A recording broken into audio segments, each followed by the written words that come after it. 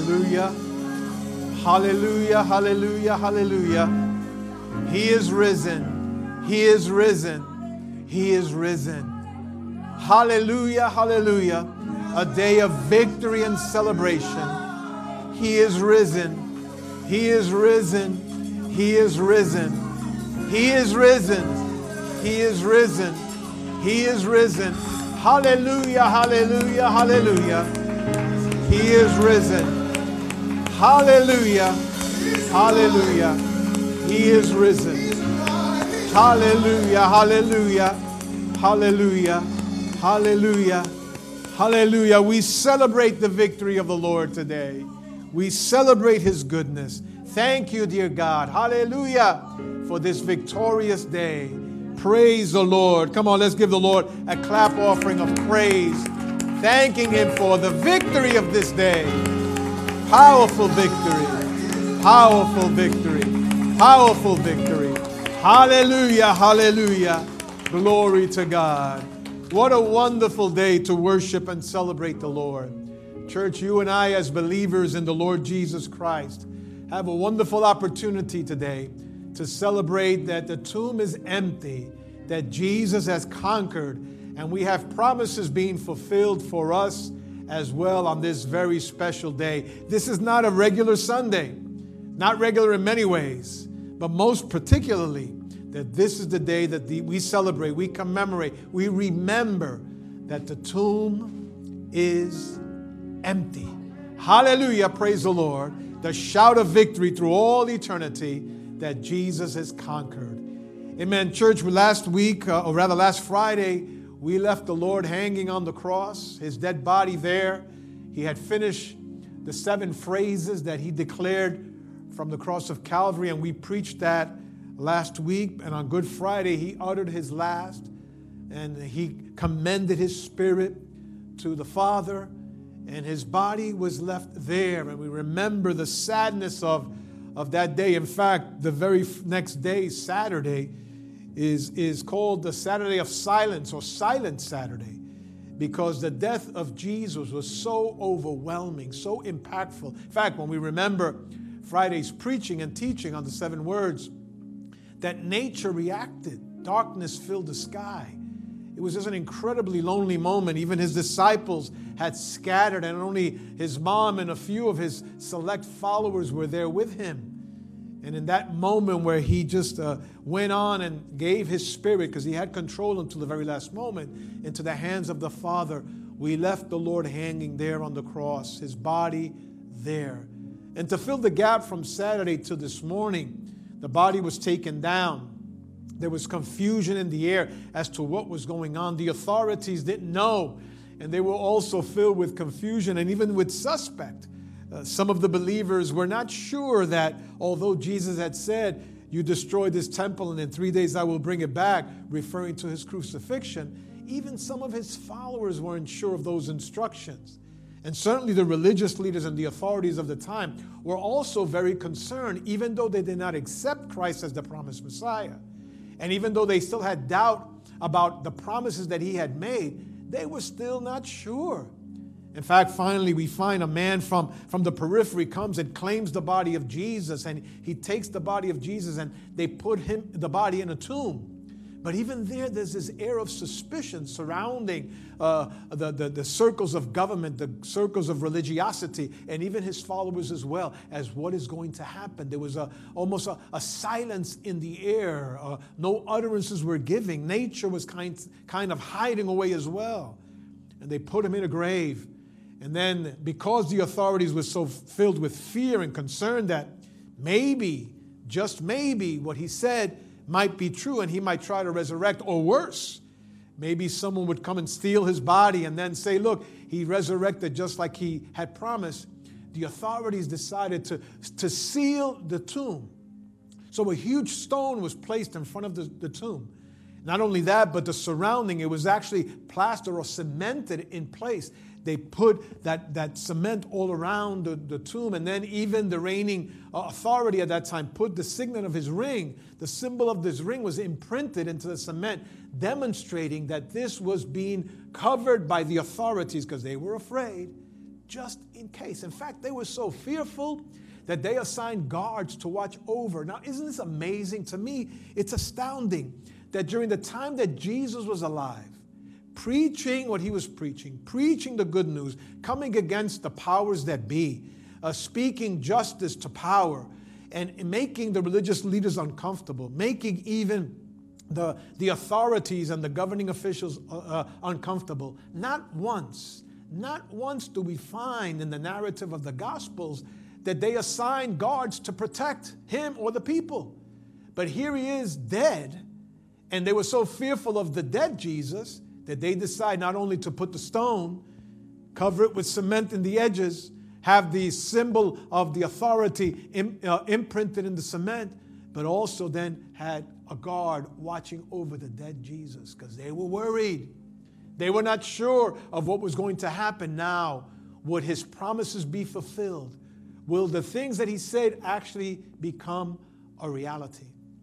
And then this takes us, church, to understand that even today, there's so much debate. If there's ever controversy among people that study religion and faith, one of the points of contention is actually the promise of the resurrection of Jesus Christ. Because you have to remember that every religious leader that has ever lived, every religious leader that has died, their bodies are still found where they were buried. Jesus is the only one that did what he promised that he was going to do. And that was come back to life. The resurrection cast Jesus in a whole different place than any other religious leader, than any other spiritual leader. Why? Because the tomb could not hold him. And today there's controversy, but let me submit to you that if we study the narrative in the Gospels, this is one of the few events that we find that is included in the narrative of all the four Gospels in the New Testament.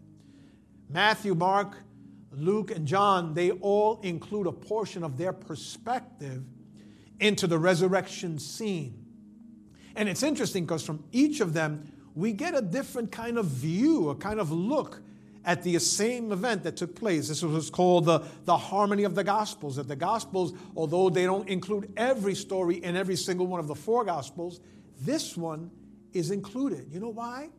Because the resurrection is so critical and a crucial element of our belief in our Christian walk that the Holy Spirit inspired all four authors to include it in their writings so that we will have the benefit of emphasis from four different perspectives.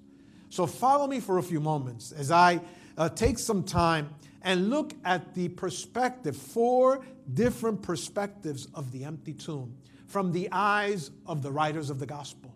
From each one of them, I just wanted to extract a portion of their view, a portion of what they experienced, a portion of what they wrote, to give us a glimpse and maybe a flavor, an expanded flavor of their interpretation, their view, their perspective of how the resurrection took place. And I submit to you that as we explore these, we'll see that there is not much different back then to what is happening right now. The very first thing that I see, of course, is found in the book of Matthew, because let's go in sequence. Matthew, Mark, and then we'll go to Luke, and then we'll go to John. And let me just extract one nugget from each one of them as we see the unfolding of these four perspectives. The first one is that the empty tomb represented a place of fear. A fear. Look at what he says in Matthew 28, verses 1 through 8, but I want to target specifically verses 4 and verses 8. The narrative, let me read it up to 4. After the Sabbath, at dawn on the first day of the week, Mary Magdalene and the other Mary went to look at the tomb. There was a violent earthquake, for the angel of the Lord came down from heaven and going to the tomb, rolled back the stone and sat on it. I like that. Rolled back the stone because the authorities had placed the stone and had sealed it. But here an angel of the Lord came down and rolled back the stone and sat on it. That term sat on it means that there's no higher authority. That's all it means. Heaven has the last word. Heaven has the last call. And look at verse 3. His appearance was like lightning and his clothes were white as snow. And this is the key verses that I want to focus on the empty tomb was a place of fear. The guards were so afraid of him that they shook and became like dead men. Remember what I just said a few moments ago. The guards were placed there to guard a dead man, a dead body. Yet these powerful, strong men were afraid of a dead man. I guess they remembered and saw that when he died, the earth shook, the rocks split open, the dead came back to life. I guess they remembered all of a sudden when they're standing there that this man was the one that centurion friend of theirs said, surely this has to be the one. And they shook in their boots. They didn't wear boots, they wore sandals. Shook in their sandals when they observed that they were guarding the Messiah, the promised Messiah. And they fainted. I always find it kind of slightly humorous. I can visualize big, burly, muscle-bound soldiers all of a sudden fainted at the presence of a dead man. That's amazing to me. And so fear was part of what the empty tomb represented. But not only for the guards. If we continue reading and jump down to 8, even down there, let's look at 7. Then go quickly and tell the disciples they were being told, the women, he has risen from the dead and is going ahead of you into Galilee. There you will see him. Now I have told you. And look at this, verse 8. So the women hurried away from the tomb, afraid, yet filled with joy. I want to get to that. The women who were the first ones to go to the tomb, the women who were the ones that saw him first, the women who were the first evangelists, because they ran back to tell the disciples that he is truly risen. The women, they hurried to the tomb, and yet they were filled with fear, yet filled with joy. So let me explain that, because I'm stating to you that the empty tomb represented, according to Matthew, a place of fear. The guards were filled with fear. They felt faint, and they fell to the ground. The women were also filled with fear because they witnessed these powerful guards fainting and falling to the ground. So initially they had the same reaction. But then they thought for a moment why they went there. They went to minister, to anoint the body of Christ. They went to serve. And all of a sudden it seems like they were captured not by fear, but the fear was actually counterbalanced by the joy that they felt about the promises of the Messiah becoming true.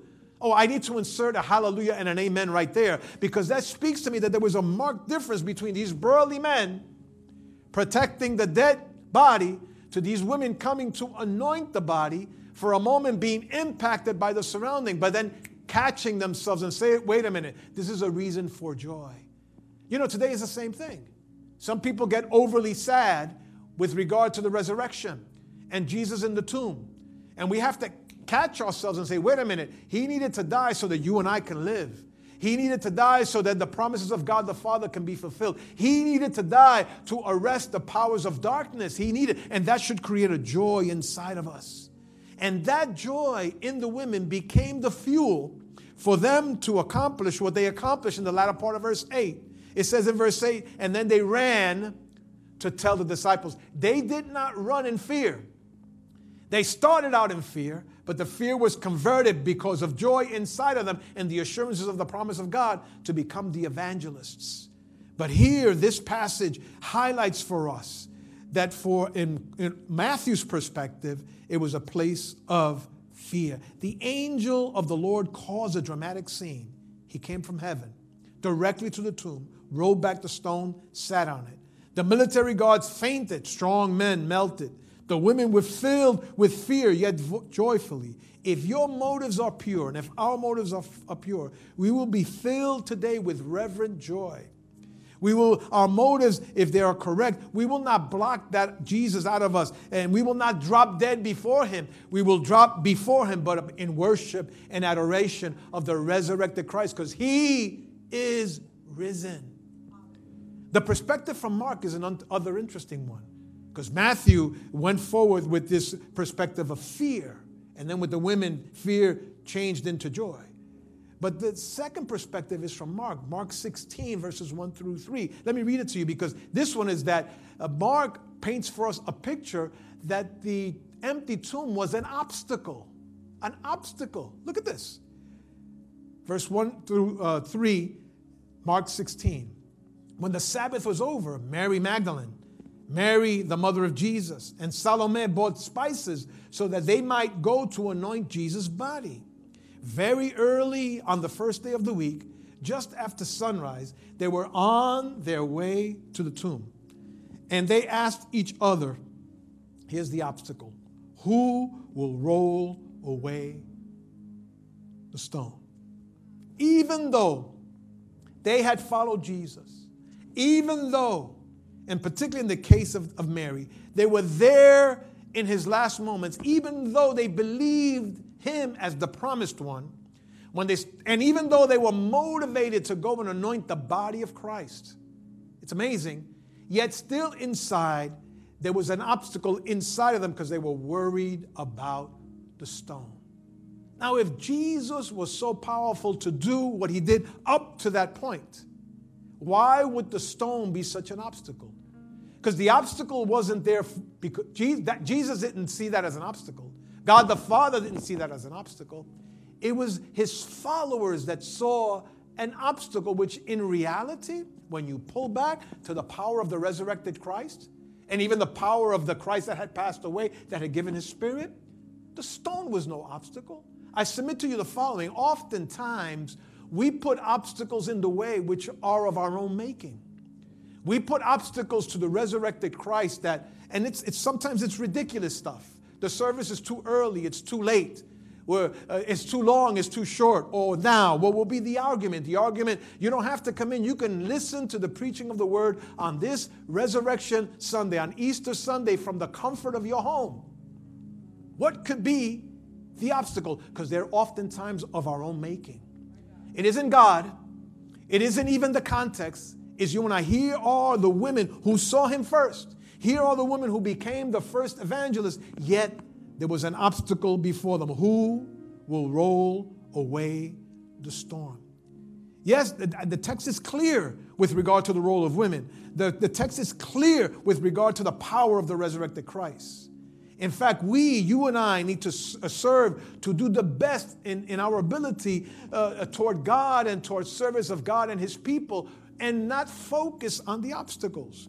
You know, the reality is, if I were to focus on the obstacle, we would not be coming to you right now through technology. Because we would come up with all these excuses why we shouldn't.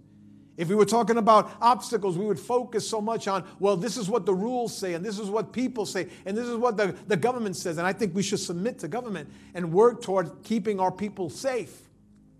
But in reality, if we think about the obstacles, some of us don't even get up in the morning. Don't even motivate ourselves to move forward, but they're of our own making.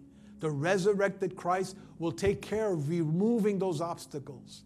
If we can go to him, just as the women, the intention was to anoint his body. Go in service. God will take away the obstacles. Praise the Lord. Hallelujah. So Matthew says that it was fear and joy.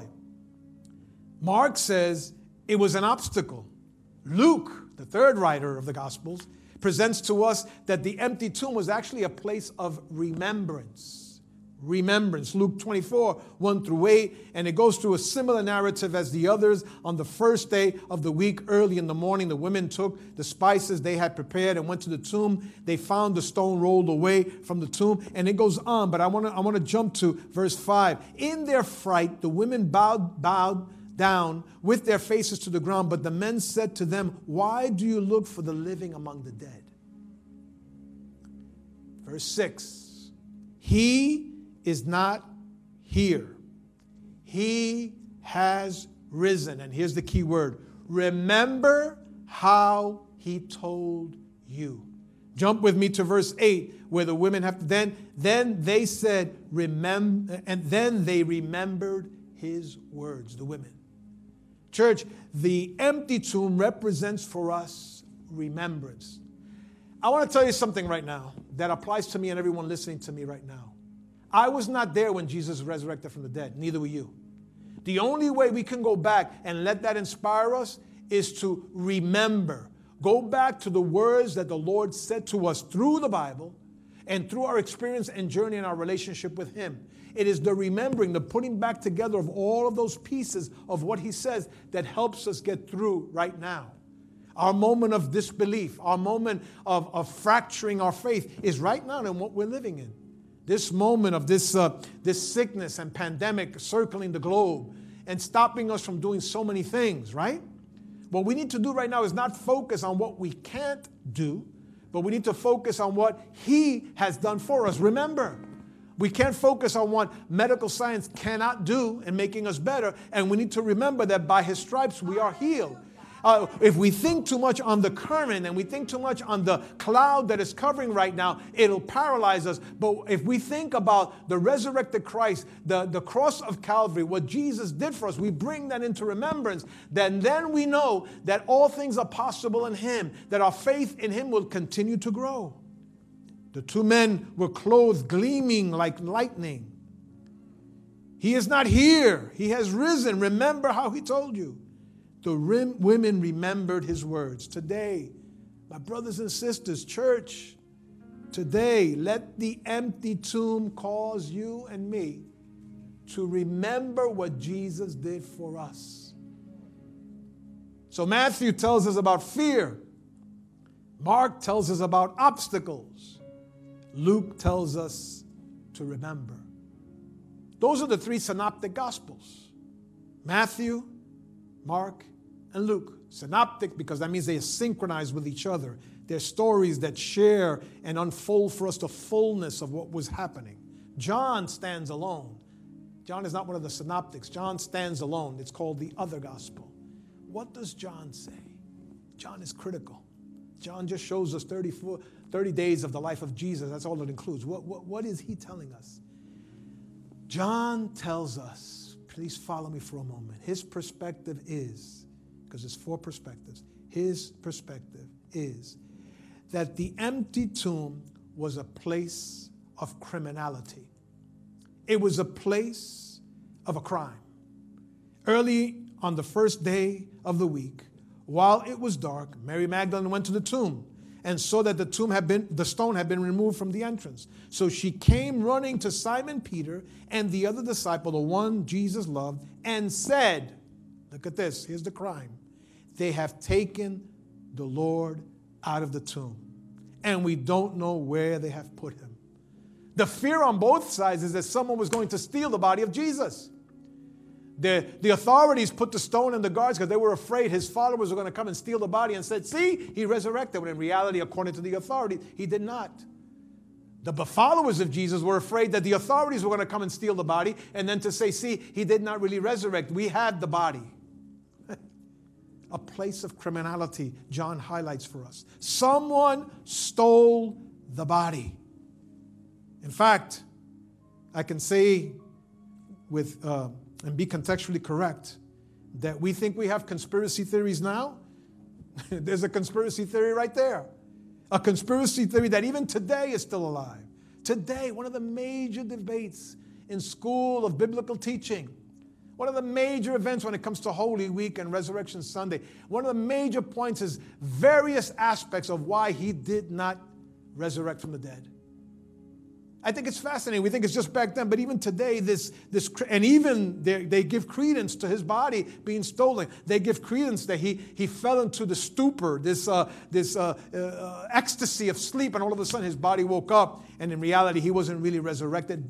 I choose to believe. There comes a moment when you have to draw the line.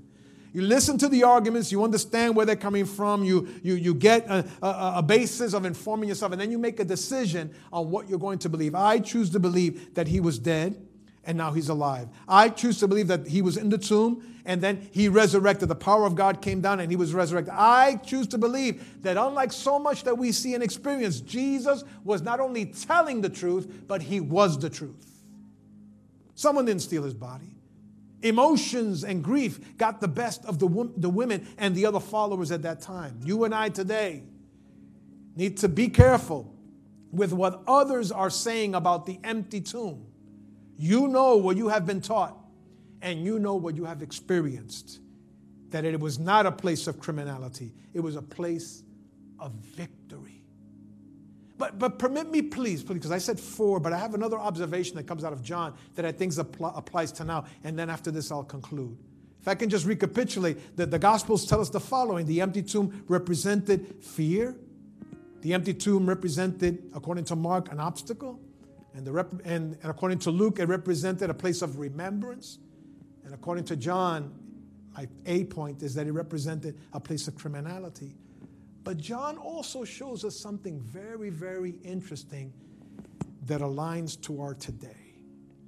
John 20:15 and 17 says that the empty tomb was also a place of social distancing. Yep. Social distancing. He asked her, "Woman, why are you crying? Who is it that you're looking for?" Thinking he was a gardener, she said, "Sir, if you have carried him away, tell me where you have put him, and I will get him." Jesus said to her, "Mary." Now, that wasn't just a Mary. He said it with the inflection in his voice that she knew that that was not a gardener, that was Jesus. Jesus said to her, "Mary." She turned toward him and cried out in Aramaic, "Rabboni," which means teacher. And then she started to do what she has always done when she was in the presence of Jesus. It's like you and I, we start to do this all the time. The text tells us that Jesus said to her, "Do not hold on to me." Because when she found out it was Jesus, she went over to embrace him. Now, haven't you gone through that? I know I have. Over the last few weeks, I can't wait till this is over. I have people that I owe hugs to. I owe hugs to my wife. I owe hugs to my granddaughters. There's people I owe hugs to. But for that moment, Mary could not hug on to. There needed to be a distance. There needed to be a separation. In fact, he gives the explanation, "Do not hold on to me, for I have not yet ascended to the Father." There's this period between the death of Christ on the cross, his burial in the tomb, and then from the resurrection to the time he ascends. There's this period of time which is very critical for us to be able to learn. Jesus did not ascend immediately. He went back and, he made breakfast for his disciples, the resurrected Jesus. He had that moment with Thomas, who doubted that he was really the Lord. And then, according to Acts chapter 1, he went back to teach his disciples the remaining points that he needed to get to them while he was here on earth. He needed to teach them. Look at Acts chapter 1, and you'll find this about the kingdom. He needed to talk to them before he ascended up to heaven. So there were some things he needed to do. And he's telling her at this point, "Do not touch me. Stay away for a moment. Do not hold on to me, for I have not yet ascended to the Father." Jesus called Mary by her name. She recognized him. She wanted to throw herself on him, for that was the common embrace. However, that was impossible. Jesus pushed her back because it was not the time. The time is coming when once again we will embrace our Lord and all those that we have loved and cherished for so long. Church, there is a time when you and I will be able to celebrate together. Let me conclude these four perspectives. The context here of the empty tomb and the context in which we're living that relates to the empty tomb is the following. Listen to me closely and then I'll close in prayer. Today, we have church buildings that are empty for fear of contamination. The tomb is empty to cast aside that fear with the assurance of eternal life.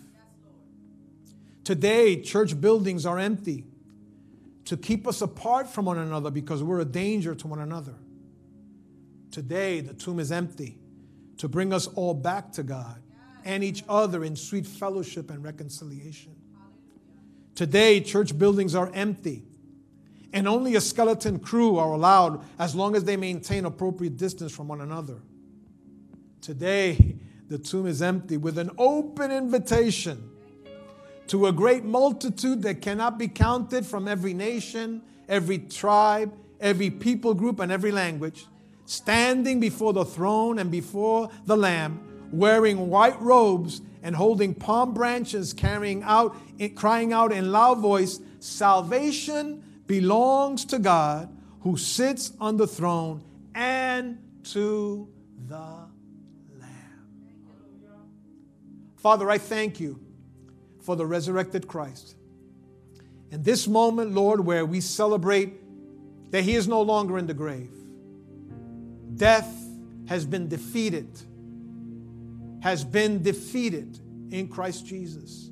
The promises have been fulfilled.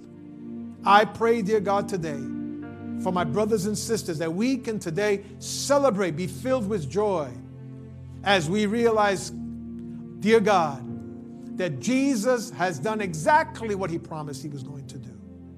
And that because of his resurrection, this Easter Sunday, this Resurrection Sunday, we are filled with hope, knowing, dear Lord, that the victory is ours as well. I pray for my brothers and sisters that watch us, that your blessing, Lord, will be extended to them as well. That what we experience in this place, dear God, the assurances through Scripture, through the preaching of the Word, through the move of the Holy Spirit, would happen in our lives today, that we might be drawn to you. We thank you, dear Lord. We celebrate that the tomb is empty. Praise the Lord. Amen and amen and amen. Hallelujah, hallelujah, hallelujah.